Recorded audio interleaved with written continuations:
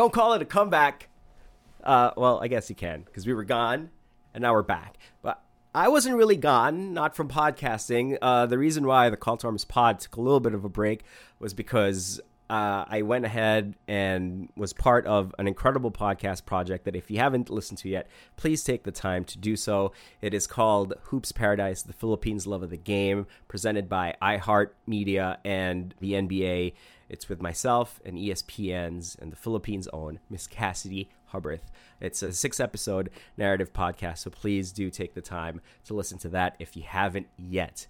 If you have already, thumbs up, great. Appreciate it. Welcome back to our feed. The Call to Arms podcast is back. You can expect regular episodes now moving forward, and it starts off with just an absolute dream. This was a dream.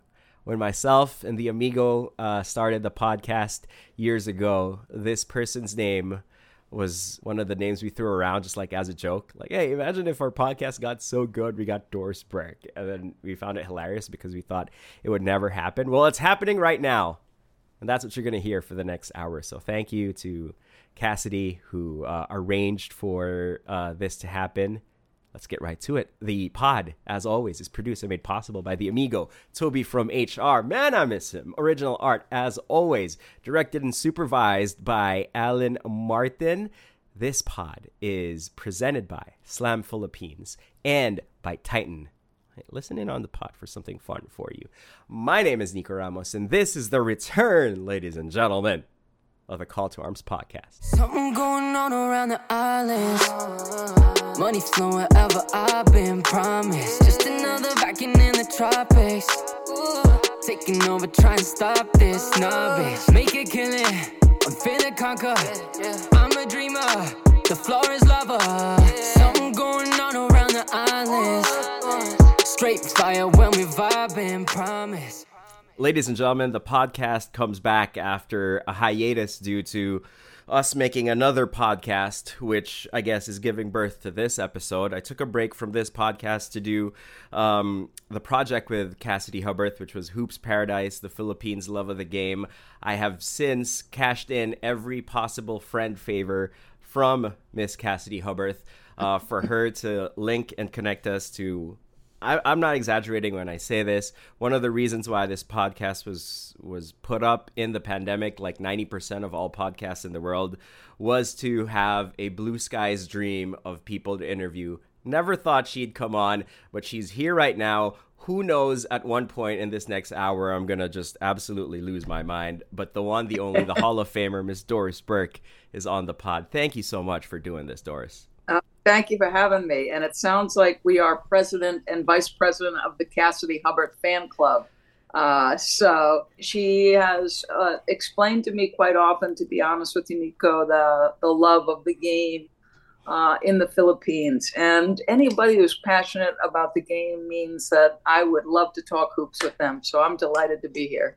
The funny thing is, back in June, myself and my teammates from Slam Philippines, we flew over to Boston for games 3 and 4 of the NBA Finals. It was, while I'd been blessed to have been able to cover many NBA events from regular season games, mostly all-star games and exhibitions, that was my first time at the Finals. And first time at the Finals in the city of Boston when they were chanting their affection for Draymond Green. It's an experience. And then Steph Curry goes off in Game 4, which is a near religious experience, and all of that could not trump me after the game walking down to the floor, seeing you packing up your bag, me mustering every ounce of courage I had in me to come up to you and introduce myself. And as soon as I said, "Hi, my name's Nico, I'm from the Philippines," you immediately lit up and went on like at least a 3-minute love letter towards, I guess, our common denominator, Cassidy Hubbarth. Yeah, she's such a special person. And it's been a privilege for me over the last several years, just because she and I have worked together a number of times. And, you know how this is when you work with people side by side every day. You get to know them, you get to know their experience, their passions. And I don't know that I work with a more passionate basketball fan than Cassidy Hubbard. And that's saying something. I mean, you've got guys who've coached in the league, Jeff and Mark. You've got Mike Breen, who has become synonymous with NBA basketball as the voice for many generations of champions. And I think it's the privilege of working at ESPN as you are surrounded every day with talented, passionate, smart people who do nothing but lift you up and inspire you. And it's just been a privilege for me to get to know Cass. So I'm right there with you. Yeah, I mean, I'm such a massive fan. Obviously, getting to know her a lot better through our project with the NBA and iHeart on the Philippines' love of the game. But the funny thing is, and I keep teasing her about this. I was like, Cass, anytime I'm talking to you, you find a way to talk about Doris, which I have no problem with because I'm a massive Doris fan. And the one conversation I have with Doris Burke, she just goes on and on about you. And I was like, how do I get in on this friendship? Because these are two of my favorite people in the world. You're in now. The only thing separating us is miles. I'm on my way. I'm booking my flight. I'm on my way. I hope though, because it's March the 30th. We're recording this. It's coming up to the end of Women's Month. In my day job, as part of the team over at Titan, we're a basketball company, we're a retailer, we're a basketball collective. Among other things, we publish Slam in the Philippines. We've been celebrating and kind of really trying our best to elevate the female perspective of basketball through our Show Her Love campaign. And this is going to figure as a nice, perfect culmination of that. But I hope you don't mind. I take it as an opportunity. As much as I love your work, as much as I love Cassidy's work, you guys alternate as number 2 on 3 as far as sideline reporters in my heart, because my wife is a former sideline reporter who used to cover college basketball. And you've just made me a hero to her. You've just made me cool again to my wife, because this is just, you are her hero. I think that's by no exaggeration. And I say all that to say, is there any inkling from you, the impact you have, for Filipino fans, and how much you would be a Justin Bieber level superstar if you decided to visit the Philippines? Does that even register at all? No. And so, it's funny. I saw a clip that Cassidy put out, and it was with Eric Spoelstra, obviously. And he was sort of talking about their visit and how passionate and how you could just tell in the interview that she did with him that he was completely overwhelmed. And when somebody smiles ear to ear, you feel it from the bottom of their soul. And that was Eric Spoelstra.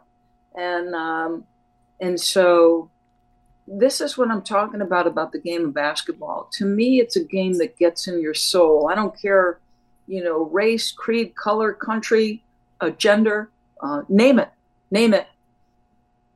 If you put a ball in our hands and put us in a gym, we may not speak the language, but we speak the language of basketball. It's about putting the ball in the hoop. It's about being in that gym. I've said this often. All of us in life have challenges, right? You have ups and downs. You have disappointments. You may disappoint yourself. Somebody in your life may disappoint you. I've said this my whole life. Because, Nico, I picked the ball up when I was 7 years old. I'm the last of 8 children, come from very poor background. My dad worked for the same construction company for like 50 years. Money was tight, stress was high. But when I was 7 years old, we moved from New York to New Jersey. We happened to move right next door to a park. The prior owner had left a ball in the yard. I picked that ball up when I was 7 years old, and I haven't put it down since. It provided me an education my family could not have afforded. And now it provides for me an opportunity to work in an industry that is just so passionate. So if I ever did have the opportunity to visit, I would eat up the fact that the country and the people are so passionate about a sport that has literally shaped my life since I was 7 years of age. We would have to disguise you, though. I hope you understand. That's not an exaggeration. Like, Cassidy always thinks that I'm joking around when I say this. I was like, the Spo story is not exclusive to Spo. And that was pre him, becoming, GQ Spo. I always say he's the epitome of how good looking a Filipino man could be, because he's I agree. in tremendous shape. I was like, come on, why'd you have to do that? That's now the world expectation of what Filipino men should look like. Like, oh, Eric Spoelstra. I was like, no, only he looks like that. But the level of love that we have for yourself over here. I'm wearing a Doris Burke t-shirt. I love that. I love. And anytime I wear this out, I have people come up to me and ask, where'd you get that? Hey, where'd you get that? I need to get that. So, one day when you do visit, and, I will move mountains in order for you to hopefully one day be able to feel our country's love for basketball. I hope to bring a wig and one of those glasses with a fake mustache on it, because that's what we'll need to I don't know that I'm fine, but I trust you. That's it. It's an incredible story that you share. And I was reading about as well about this serendipitous accident, right, of you moving into a new house, the youngest of 8 siblings. There's a basketball there. First of all, the fact that the 7 older siblings don't get to the basketball first. I'm the oldest of 4. I've always thought that there were a lot of us, right? But I think that in itself is a little miracle, because there's a free toy out there and the youngest one gets to it first. That almost never happens. It's true. And it's funny because I think ultimately they were put to work. And my mother sort of looked at me at that point and said, well, let me guess, a 7-year-old little girl who's a total tomboy already at age 7. There is no shot this young lady is going to help me move. The best thing I could do is put this ball in her hands and send her next door so she stays out of the way and doesn't get run over. Because I have 4 brothers, one of whom has passed, but 4 brothers, 3 sisters. And the brothers used to joke, well, really, we have 4.5 because she's such a tomboy.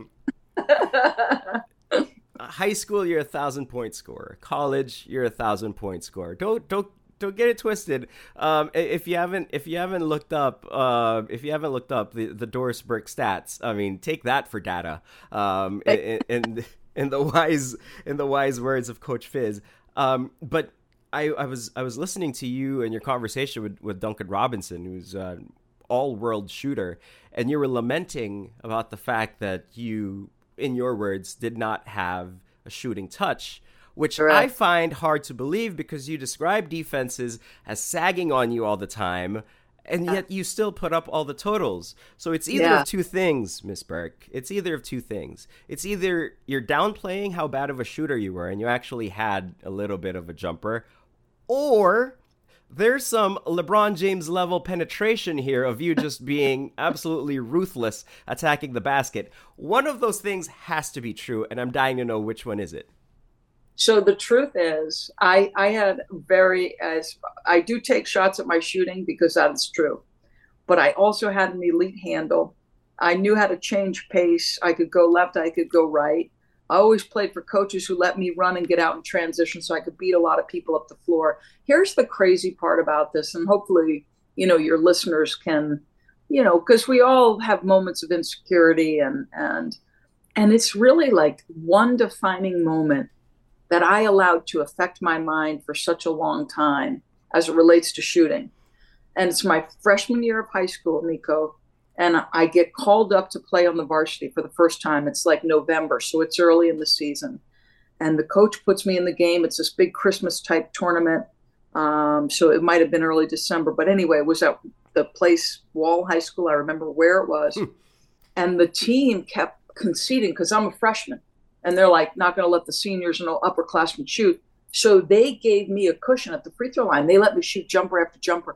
And I missed 4 or 5 in my first high school varsity game. So that played with my head a little bit. And then I very quickly realized, well, that's fine. You can give me that jump shot, but I'm good enough to get past you even with that. And that's why having the tight handle and, I feel like I sound a little bit arrogant here. Like, I picked up the ball at 7. I played it from that time forward. I watched it all the time on TV. When you do that, when you do something so young, you have a nuanced understanding of it than, say, somebody who takes the game up later. Like, I played golf after I was graduated, so like 23, 24. My son's played it since he was 7. Well, he thinks about shots and shapes stuff and does things on the golf course that I would never think of, because the nuance has been there from the time he was this big. So it's just different. But I'm telling you the truth. I spent my entire career in college wishing I had a jump shot to match my dribble drive ability. See, you think that you might be speaking a little too arrogantly. I think you don't give yourself enough credit, because as someone who picked up the ball at younger than 7 years old and watched basketball obsessively, I had none of it. Not the handle, not the shot, not none of it. I remember my moment was I was on the varsity team as a junior in high school. Playing behind a sophomore, which was tough enough as it was. But Absolutely. It's okay. I was like, you know what? It's okay. I'm bringing the ball down. I sub in. I'm bringing the ball down. And I hear the opposing coach yell, box to his defense. And I'm like, I was like, oh, they're going to box and one me. I was like, this is incredibly flattering. Who you going to send? Bring him on. Box and one me. Turns out, he was yelling to his team to box out because they were going to let me shoot. Oh. And that has stuck with me since, because anytime I look like I'm going to like pick the ball up for a jump shot, if I see opponents and teammates all rushing to the basket, well, I'm like, well, thanks for the confidence, guys. Oh, that's brutal. Isn't it amazing how powerful those memories are as a kid? Oh, I know exactly what that coach looks like. I know exactly what color shoes he was wearing and the tone of his voice when he was yelling box. It was a transformative moment for me. I had all the confidence in the world for 10 seconds before I realized what he actually meant. And then after that, I was like, is it too late for volleyball? I mean... Oh, those two things are so 180 degrees from one another. Box and one versus this guy, he's dangerous, versus... box out, the brickmaster is coming. Yeah. Box out. Here comes your chance to pile on the boards. If I'm your rec league point guard, I don't think you're upset if I'm your Sunday church league point guard. At the same time, you're not saying no if someone comes in mid-season and goes, hey, do you guys, you guys need another one? And they're like, yeah, sure. I mean, yeah. But enough about me. You were, for those who are listening to this right now, you had just come off of covering the Wolves and the Suns in what was an incredible playoff atmosphere game. It is late in the evening there. I cannot stress to you how grateful I am to you for staying up. I feel like I was just literally watching you on TV, and now you're speaking to us right after the game. I'm curious, as someone who does play-by-play, speaking to someone who Jeff Van Gundy calls, and I agree with him, the LeBron James of covering basketball, of being a basketball broadcaster. What's the prep look like for you in the most practical terms? What does the cheat sheet look like? What does the 24 hours before the game look like? I'm diving into the nerdy stuff right here. Yeah, no problem. So, I mean, as soon as the season starts, really, my days have a very similar rhythm. I start the day, I get one email, and under that email cover is all 30 teams and the articles written about them in their respective local markets. So that's the first thing I do. In the middle of the day, I'll go about my own business that needs to be taken care of. But as soon as 6 o'clock or 6:30 comes, I'm in front of the TV and I'm either watching SportsCenter because I know they're going to have some stories, or I'm watching NBA TV. And then I literally have this iPad, and I have that on my lap, and then I have a game on my TV. And depending on who's on my schedule, I'll hone into one or the other. And so I'm watching 2 games a night, generally speaking, one in the East Coast time, one in the West Coast. I don't ever make it through to the second half of the West Coast team. If it's something I need to see, I can go back on Second Spectrum and watch that in the morning. But that's the rhythm. If I'm not calling a game that night, I am, after having spent time in the morning reading, prepping, going over stats and notes and doing all those things. And then day of the game, Cassidy and I are going to both shoot-arounds. We're talking to players. We're talking to coaches. We'll have a pregame meeting with the coaches about an hour and 15 and an hour and a half before. You get like 10 minutes with each coach, kind of fire questions at them, and then you call the games. And for me, it's really the most important thing I do, Nico, is I watch the games. And that's not work to me, right? I'm trying to pick up tendencies, substitutions, rotation patterns. What are they running after timeouts? What are they running late game? But there is a real rhythm to my preparation. It's so poignant that you say the one thing about you is that you watch the games, because I think it is so easy to not watch the games. I think that whether it's someone in your position covering the NBA at the highest level, or someone, in my position, I do play-by-play for the college league here in the Philippines, and I've worked with people who are obsessive about their preparation. I work with people who are not as obsessive with their preparation. I myself have oscillated in the past in my maturity. I used to go from I'm pretty talented, I can wing this, to very, very quickly realizing that there is a stark difference for the people who know and who understand between someone who is well prepared and someone who thinks that they're prepared. And watching the games is the one thing that obviously is most time consuming, but also on the surface seems skippable, because I can watch the highlights, I can read the articles, I can listen to the podcast. There's someone like Doris Burke out there whose opinion that I trust, whose opinion I can mirror or glean off of. That's something that I think that people maybe underestimate when you want to have a true knowledge of this league that we love. It's because it's 30 teams playing sometimes 10 games a night, and it's not a joke. It's a lot of games, and they come in rapid succession. And listen, I had a coach tell me something that I thought was absolutely fascinating this year, and they started a year ago. It was Joe Mazzulla.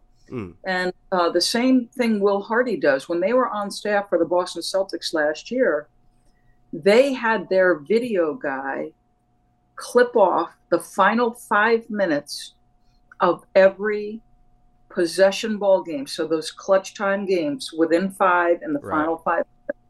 And they watched. And he said it is one of the most valuable exercises he does. I don't necessarily have time for that. And think about it, Nico, it's going to take me more time than, say, a Jeff Van Gundy. I watched Jeff Van Gundy coach USA basketball. I went down to Houston. I watched him run his practice for 3 days. The amazing thing about Jeff is Jeff can see all 10 players on the floor for the full 24 seconds and regurgitate it back. He might call all 10 guys in and say, hey, you were here bottom side, you needed to be top side, whatever. It's because Jeff has coached at the NBA level. Right. So I would say it should be very individually based. What may take Jeff one viewing might take me hitting the rewind button 6 times to widen out my view. And so I think different people, different, not that Jeff, because Jeff obviously is, in my estimation, the best broadcaster here.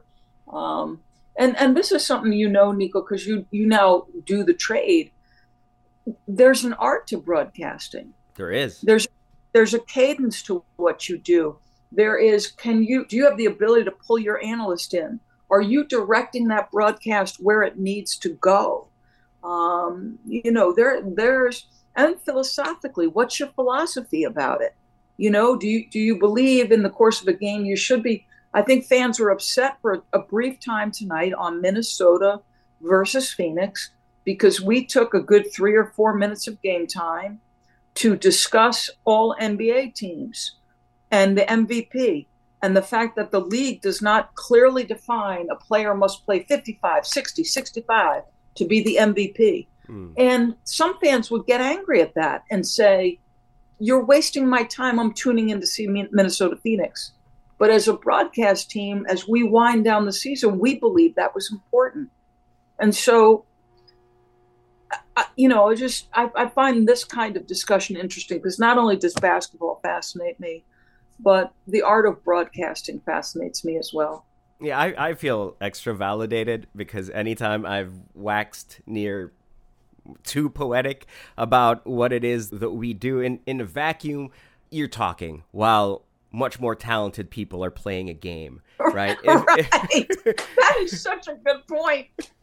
If an alien arrived and kind of just landed there, at the arena while the Suns and the Wolves were playing and kind of sat next to you, it would be a very, very strange sight and a difficult thing to explain. I have an 18-month-old child, so I still don't know how to explain to him what I do when that time comes.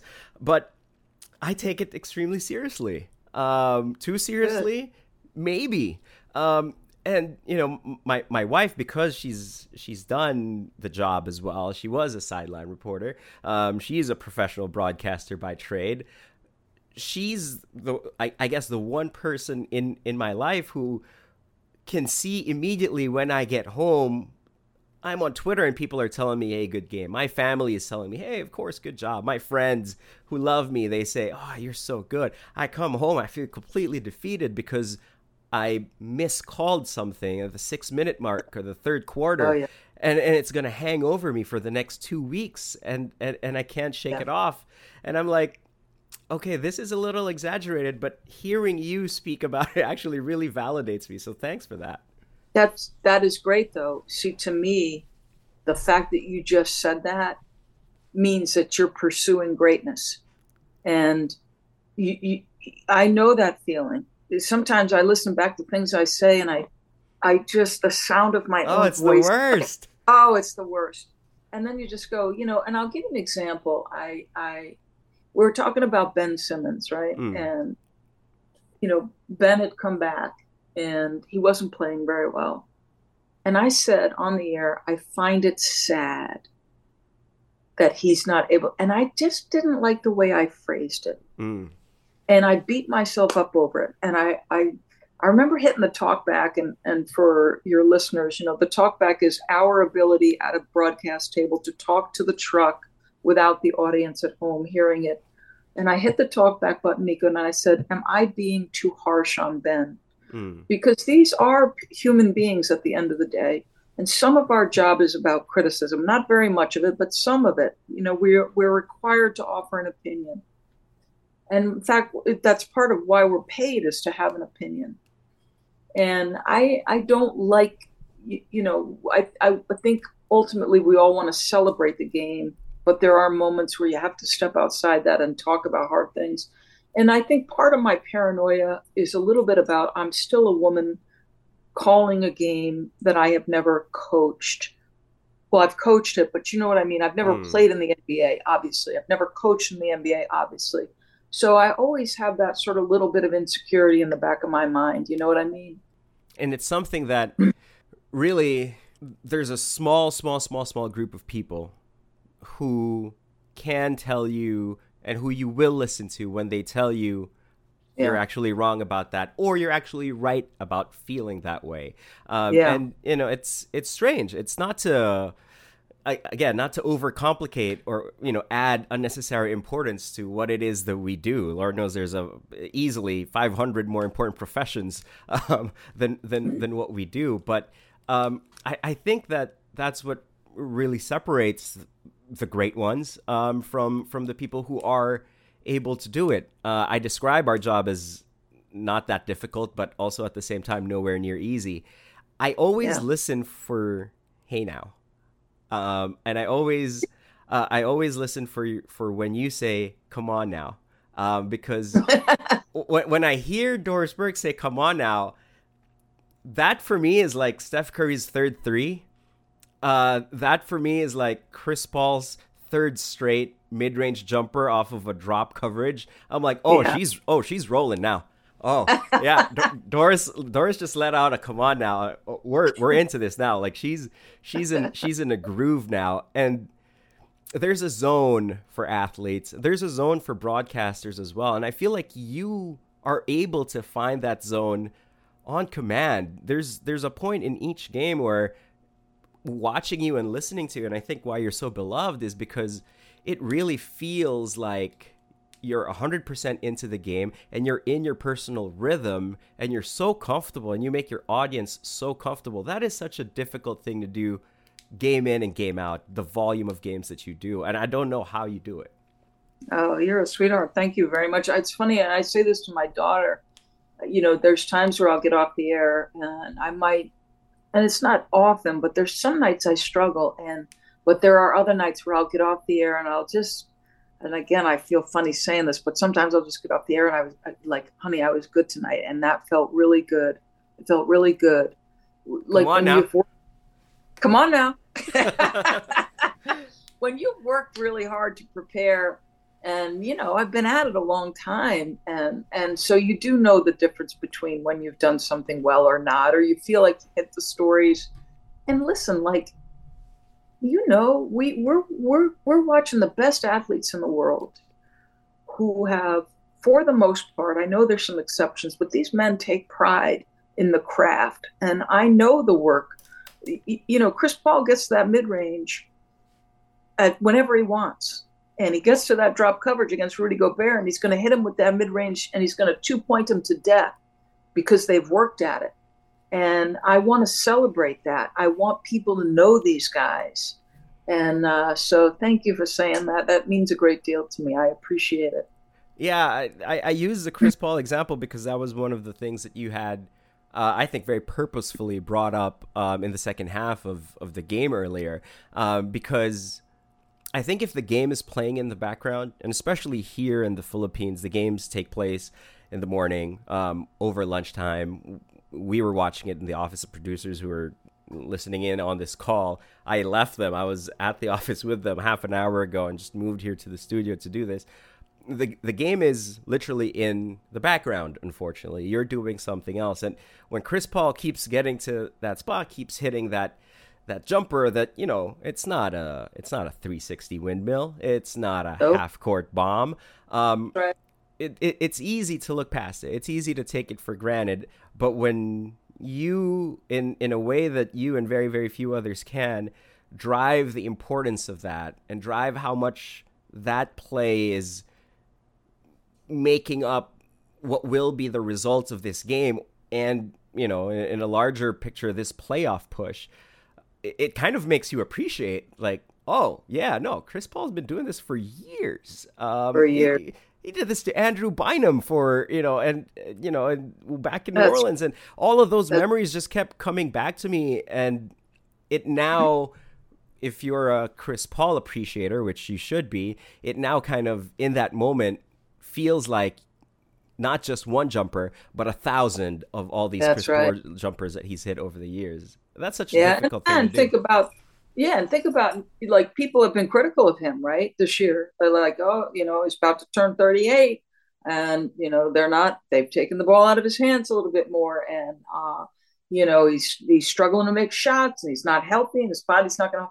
And it's just the drumbeat of boom, boom, boom, boom, negative, negative, negative. Well, there's still plenty of game left. And now the load is lighter. The load is a lot lighter because Kevin Durant and Devin Booker are those two guys. They are him, as the people like to say now, right? They are him.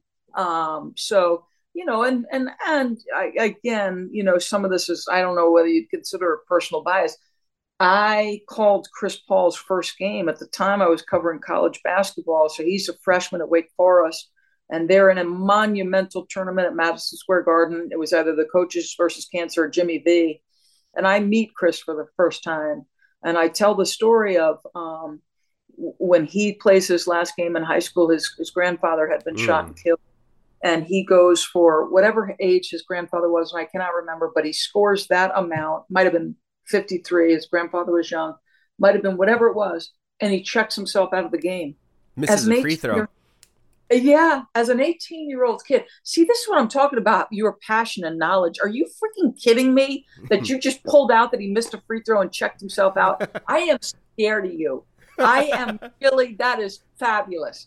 And I appreciate, and I can tell it in the first 5 minutes, that you've kind of done your homework, because all the antidotes you have on me, big fella, I'm scared of you. No, Cassidy had brought this up on that same Boston trip. She was like, "Hey, why didn't you say hi?" Because up until that point, we had been speaking online, but had never met each other. Finally, we met each other in Utah for All-Star Weekend. And she was like, "Hey, why didn't you say hi?" And I was like, "Well, you were baseline. I was 3 rows back in the crowd. I was a registered media member for that game, but there's levels obviously to media access, especially for the finals, which is completely understandable." And I was like, "You were either on camera or getting ready to go on camera. I'm not going to be waving from 3rd row going, 'Hey, Cassidy, I'm your online buddy.'" And then she's like, "You're right. I would have probably thought you were a stalker." And I was like, "See, there's a fine line between being well-researched and a stalker. And I always like to be on this side of the line where I'm still considered well-researched." But yeah, no, it's dangerously thin. Okay.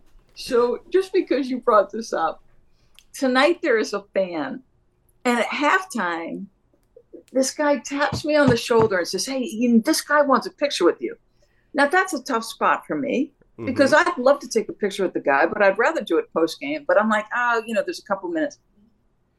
Well, the guy can't get his camera rating. And now I put my headset back on. I'm trying to get the replays and the traffic coming back at a break. And this guy is like making me take a picture. I'm going, all right, this poor man. I couldn't be mean, but I thought, dude, I'm trying to do my job, and all you want to do is take a picture, and it's like the last thing I should be doing right now. So can I confess? Can I confess about the moment that I came up to you post game after Game 4 of the finals last year? First of all, you were arranging your things, fixing your things, speaking to your colleagues and stuff like that. I was about maybe 10 rows back. The arena was emptying. I could feel the stare of a security guard at me, wanting me to leave already, trying to see from afar what my media badge said to see if I could be there or not.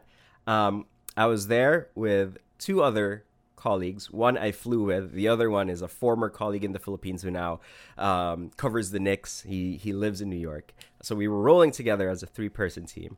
And I was nervous out of my mind. And they knew that I looked up to you so greatly. So they were my boys. They were like, they were pumping me up. They're like, "You can do it, bro. You can do it. Just go up to her, introduce yourself." And then I was like, I know that with my luck, I'm going to pull out my phone, mistype my passcode, have to do it again. The Face ID thing is not going to work. Or it's going to glitch or something like that. So when I came up to you, I kid you not, 3 cameras were operating at that time between my 2 friends just to make sure. I was like, "Guys, I have terrible luck with this. I don't want to be that guy who asks for a photo and then can't get his camera to work." So there is like full coverage of you and I meeting from my 2 friends. We did. Oh, good. There's like 17 of them, different angles. And my wife, because the only person who's a bigger fan of you than myself or Cassidy Hubbard is my wife, Bea. And she has been hounding me to the day about, "Hey, how come you didn't post your Doris Burke photo? How come you post your Doris Burke photo? Such a great photo. Post your Doris Burke photo." And I was like, I'm believing that she's going to come on my podcast. And I'll post it when she's on. And this is now full circle. So I'm very happy. I'm very happy that I have 17 different angles of that 2-minute encounter that we had. I'm a 57-year-old woman with some wrinkles. I'm not sure I'm thrilled you've got 17 angles. Oh no, you don't have a bad one. Not a single one.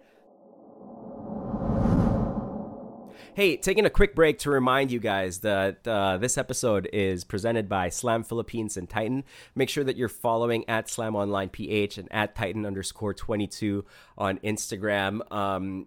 We are giving away a couple of pairs on this episode of the LeBron 20 as our dedication to celebrating and enjoying and hopefully allowing you guys to celebrate, enjoy, and most importantly, play with the revolutionary brand new LeBron 20s. So we're giving out a pair as each colorway releases on Titan. Now that the podcast is back, the giveaway is back as well. So follow at Titan_22 and at SlamOnlinePH, not to mention at Call to Arms Pod on social media to find out how you can do it.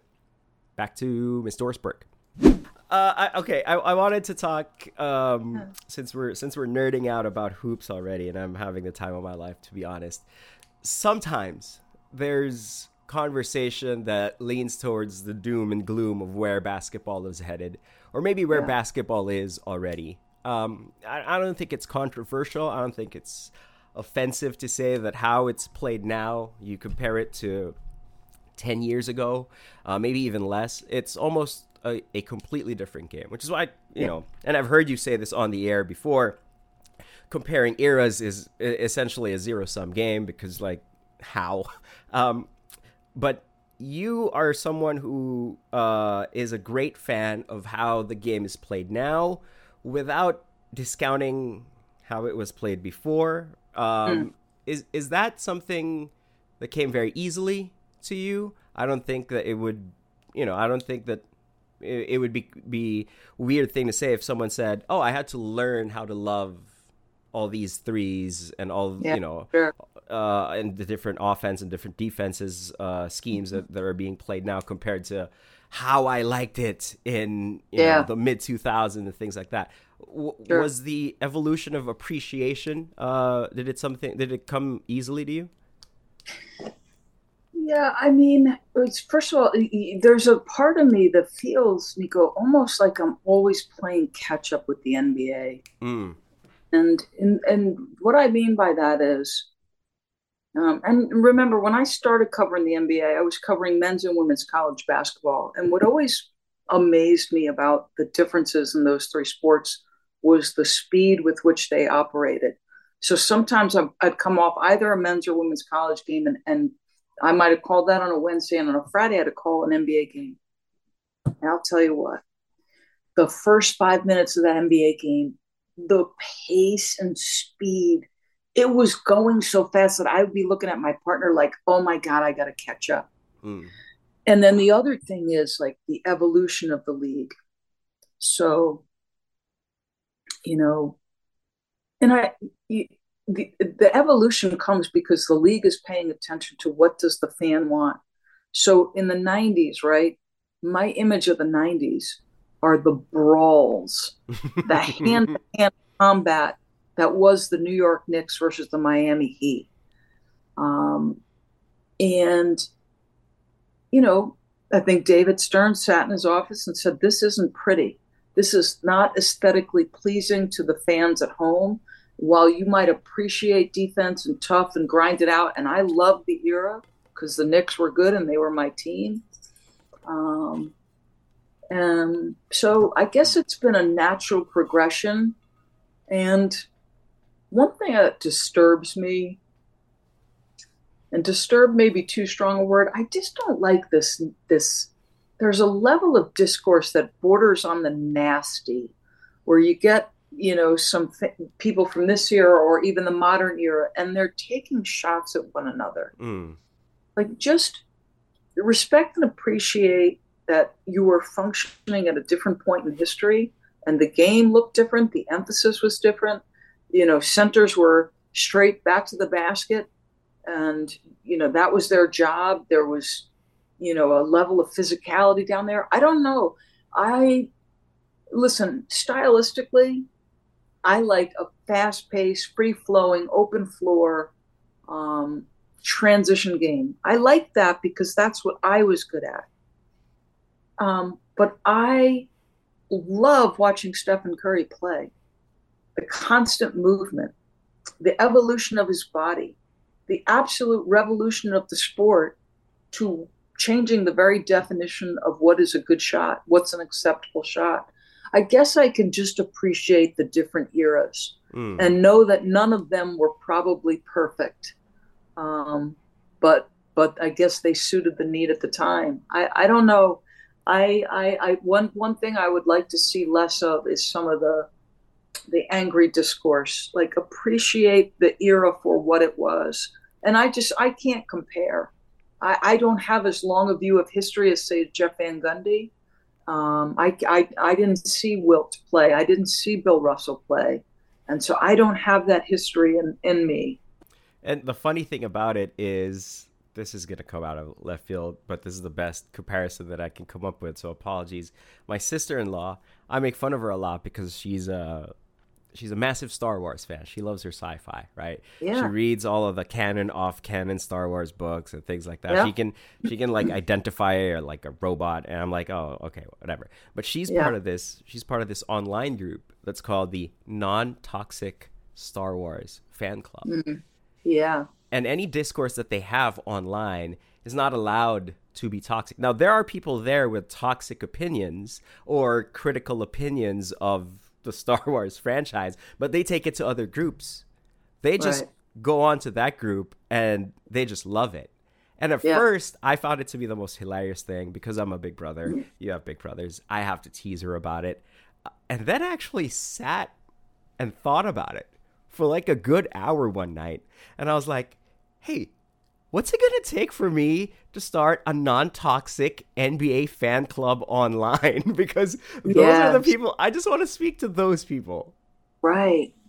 And I first, I'm going to just go to a broader point, and this will be out of left field. I am guilty of this. I have my own political views, my beliefs, and too often I do not spend enough time listening.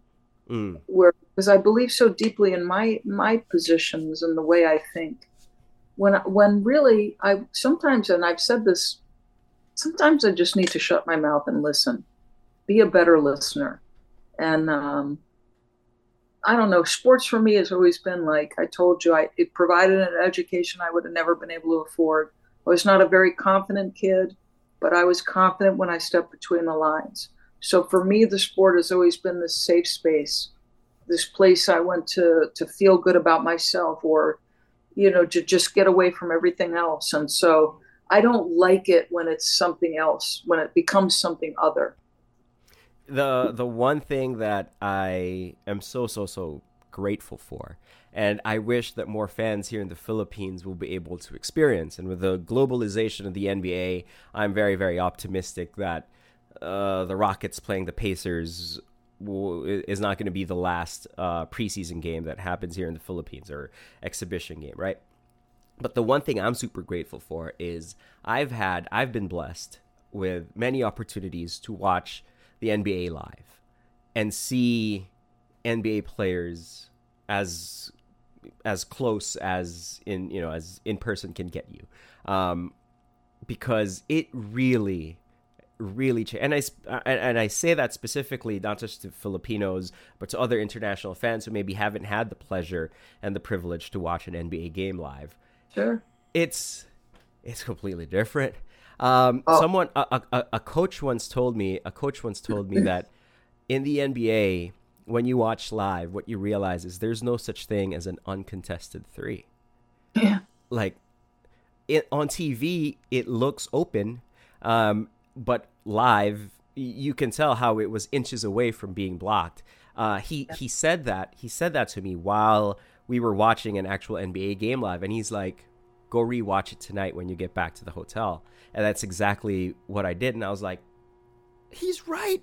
On TV, it looks like he had all day to shoot, and the closeout was nowhere near in time. But I remember seeing that exact corner three-pointer, and the guy was right there. And to hit 40% from there is insane. And to ask for a higher volume of those shots and deliver higher accuracy, like, hands up. Like, it's just an incredible human feat, and we're so blessed to be able to watch the NBA. And I think that conversations like these, I know that a lot of our listeners really appreciate, because it really validates us. It really allows us to be seen by, when we hear someone like you speak about how much you're still, at the end of the day, a giant fan of the NBA, just like us. Yeah, my fan, it's big, and I couldn't agree more on seeing stuff live. And I say this all the time, like, when I call a game, I am picking up cues from absolutely everywhere. In the pandemic, we had the year where we had to call games from our basements. And I wasn't in the arena. I'm big on body language. What is a player's body language? What message is with this body language is the player, sending to his teammates, to his opponent? How is he interacting with his head coach? There's so many things you see live that in arena that is just, it makes such a significant difference. There's no doubt. And while I can't take many, if not even one of my listeners to an NBA arena tomorrow to watch a game, having you here on this podcast, it really allows us to take one step closer and take a little peek behind the scenes of NBA basketball, which is why I really appreciate you being here. I know it's late over there, but I just have a couple of things that I would never forgive myself if I didn't ask you. So I hope you'll indulge me. One, the Drake shirt, have you been paid royalties for that? Because I see everyone wearing it. And I know Drake said he had it specially made, but guess what? There's thousands of them out there in the wild. And I'm just wondering if you got your NIL deal in order. No NIL deal, but I will say that shirt that you have on, yes. The people who decided to put that together, but not the picture that Drake had, that I get a little bit of something back off of. Hey, shout out to the team over at this is an Homage shirt, right? Homage, yeah, that's the company. Yeah. I ordered it. Like, this took like a month to get here. I thought it was lost in the mail. I ordered an XL for me and a size small for my wife. As proud I am to own it, though, I always make sure that when mine's clean, I hide my wife's, and when hers is clean, I hide mine, because she has evil intentions of us wearing it out in public together.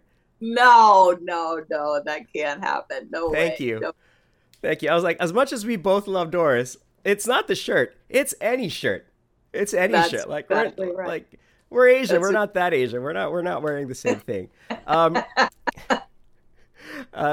Next bit. When you're out there and you're in a groove and you're in a rhythm, right? And you're locked in on what's happening in the game.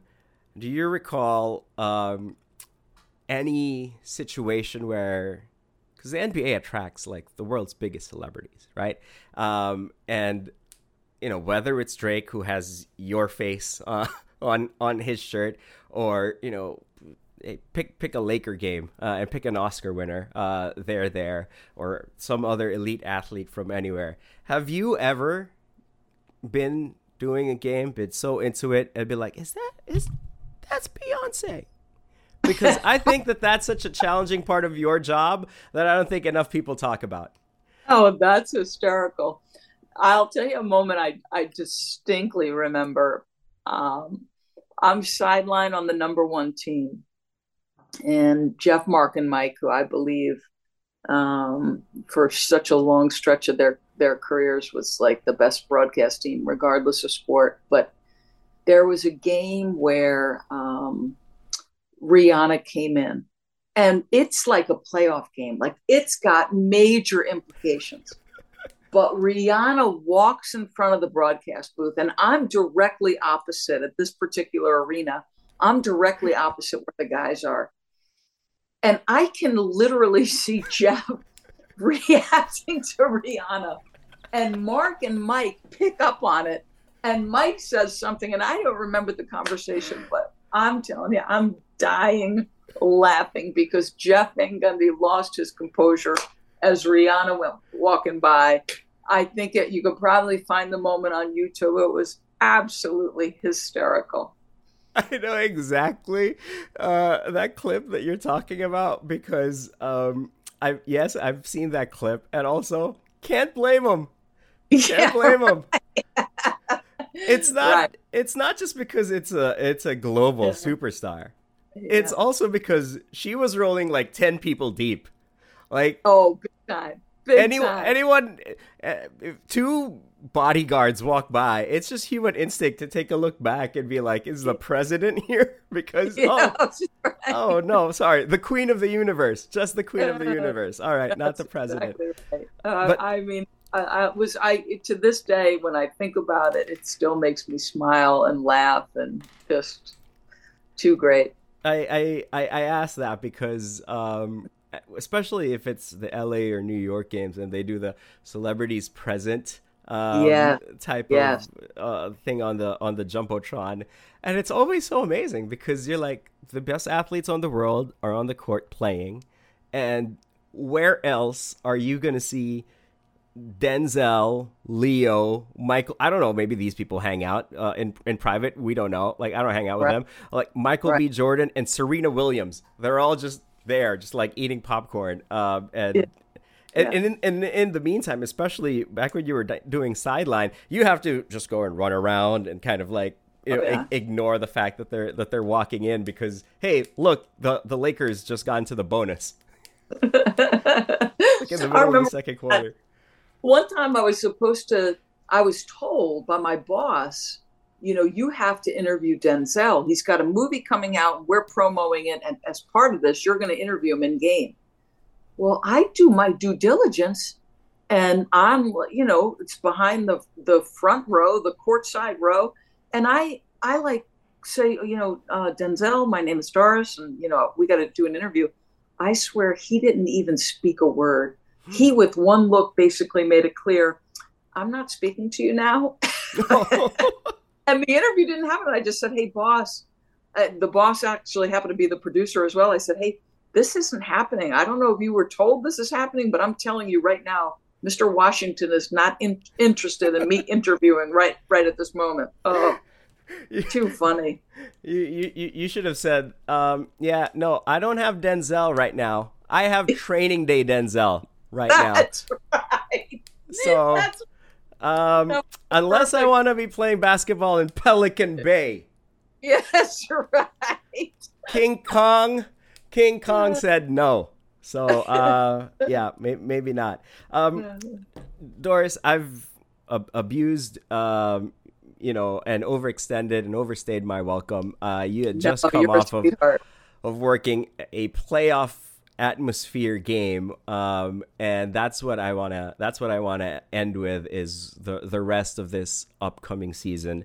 I think that you guys were touching on it a little bit, and I want to put words in your mouth. So please, by all means, correct me if I misconstrue what you and the Great Dave Pash were talking about earlier. But the play-in tournament, its existence has provided us a whole lot more exciting playoff level end of regular season games for teams that prior to the play-in being established maybe could have just mailed it in, rested their stars, or kind of focused on that draft pick. But you kind of get a free draft pick and a free entry into the playoffs, a chance at the playoffs regardless of how you look at it, because they equalize the percentage chance for the lottery ball. But at the same time, hey, you get into that top 10, not all is lost for you. Get a couple of big wins, and that's what you were in earlier with Phoenix, trying to secure the 4th seed, not to mention bring this guy Kevin Durant back.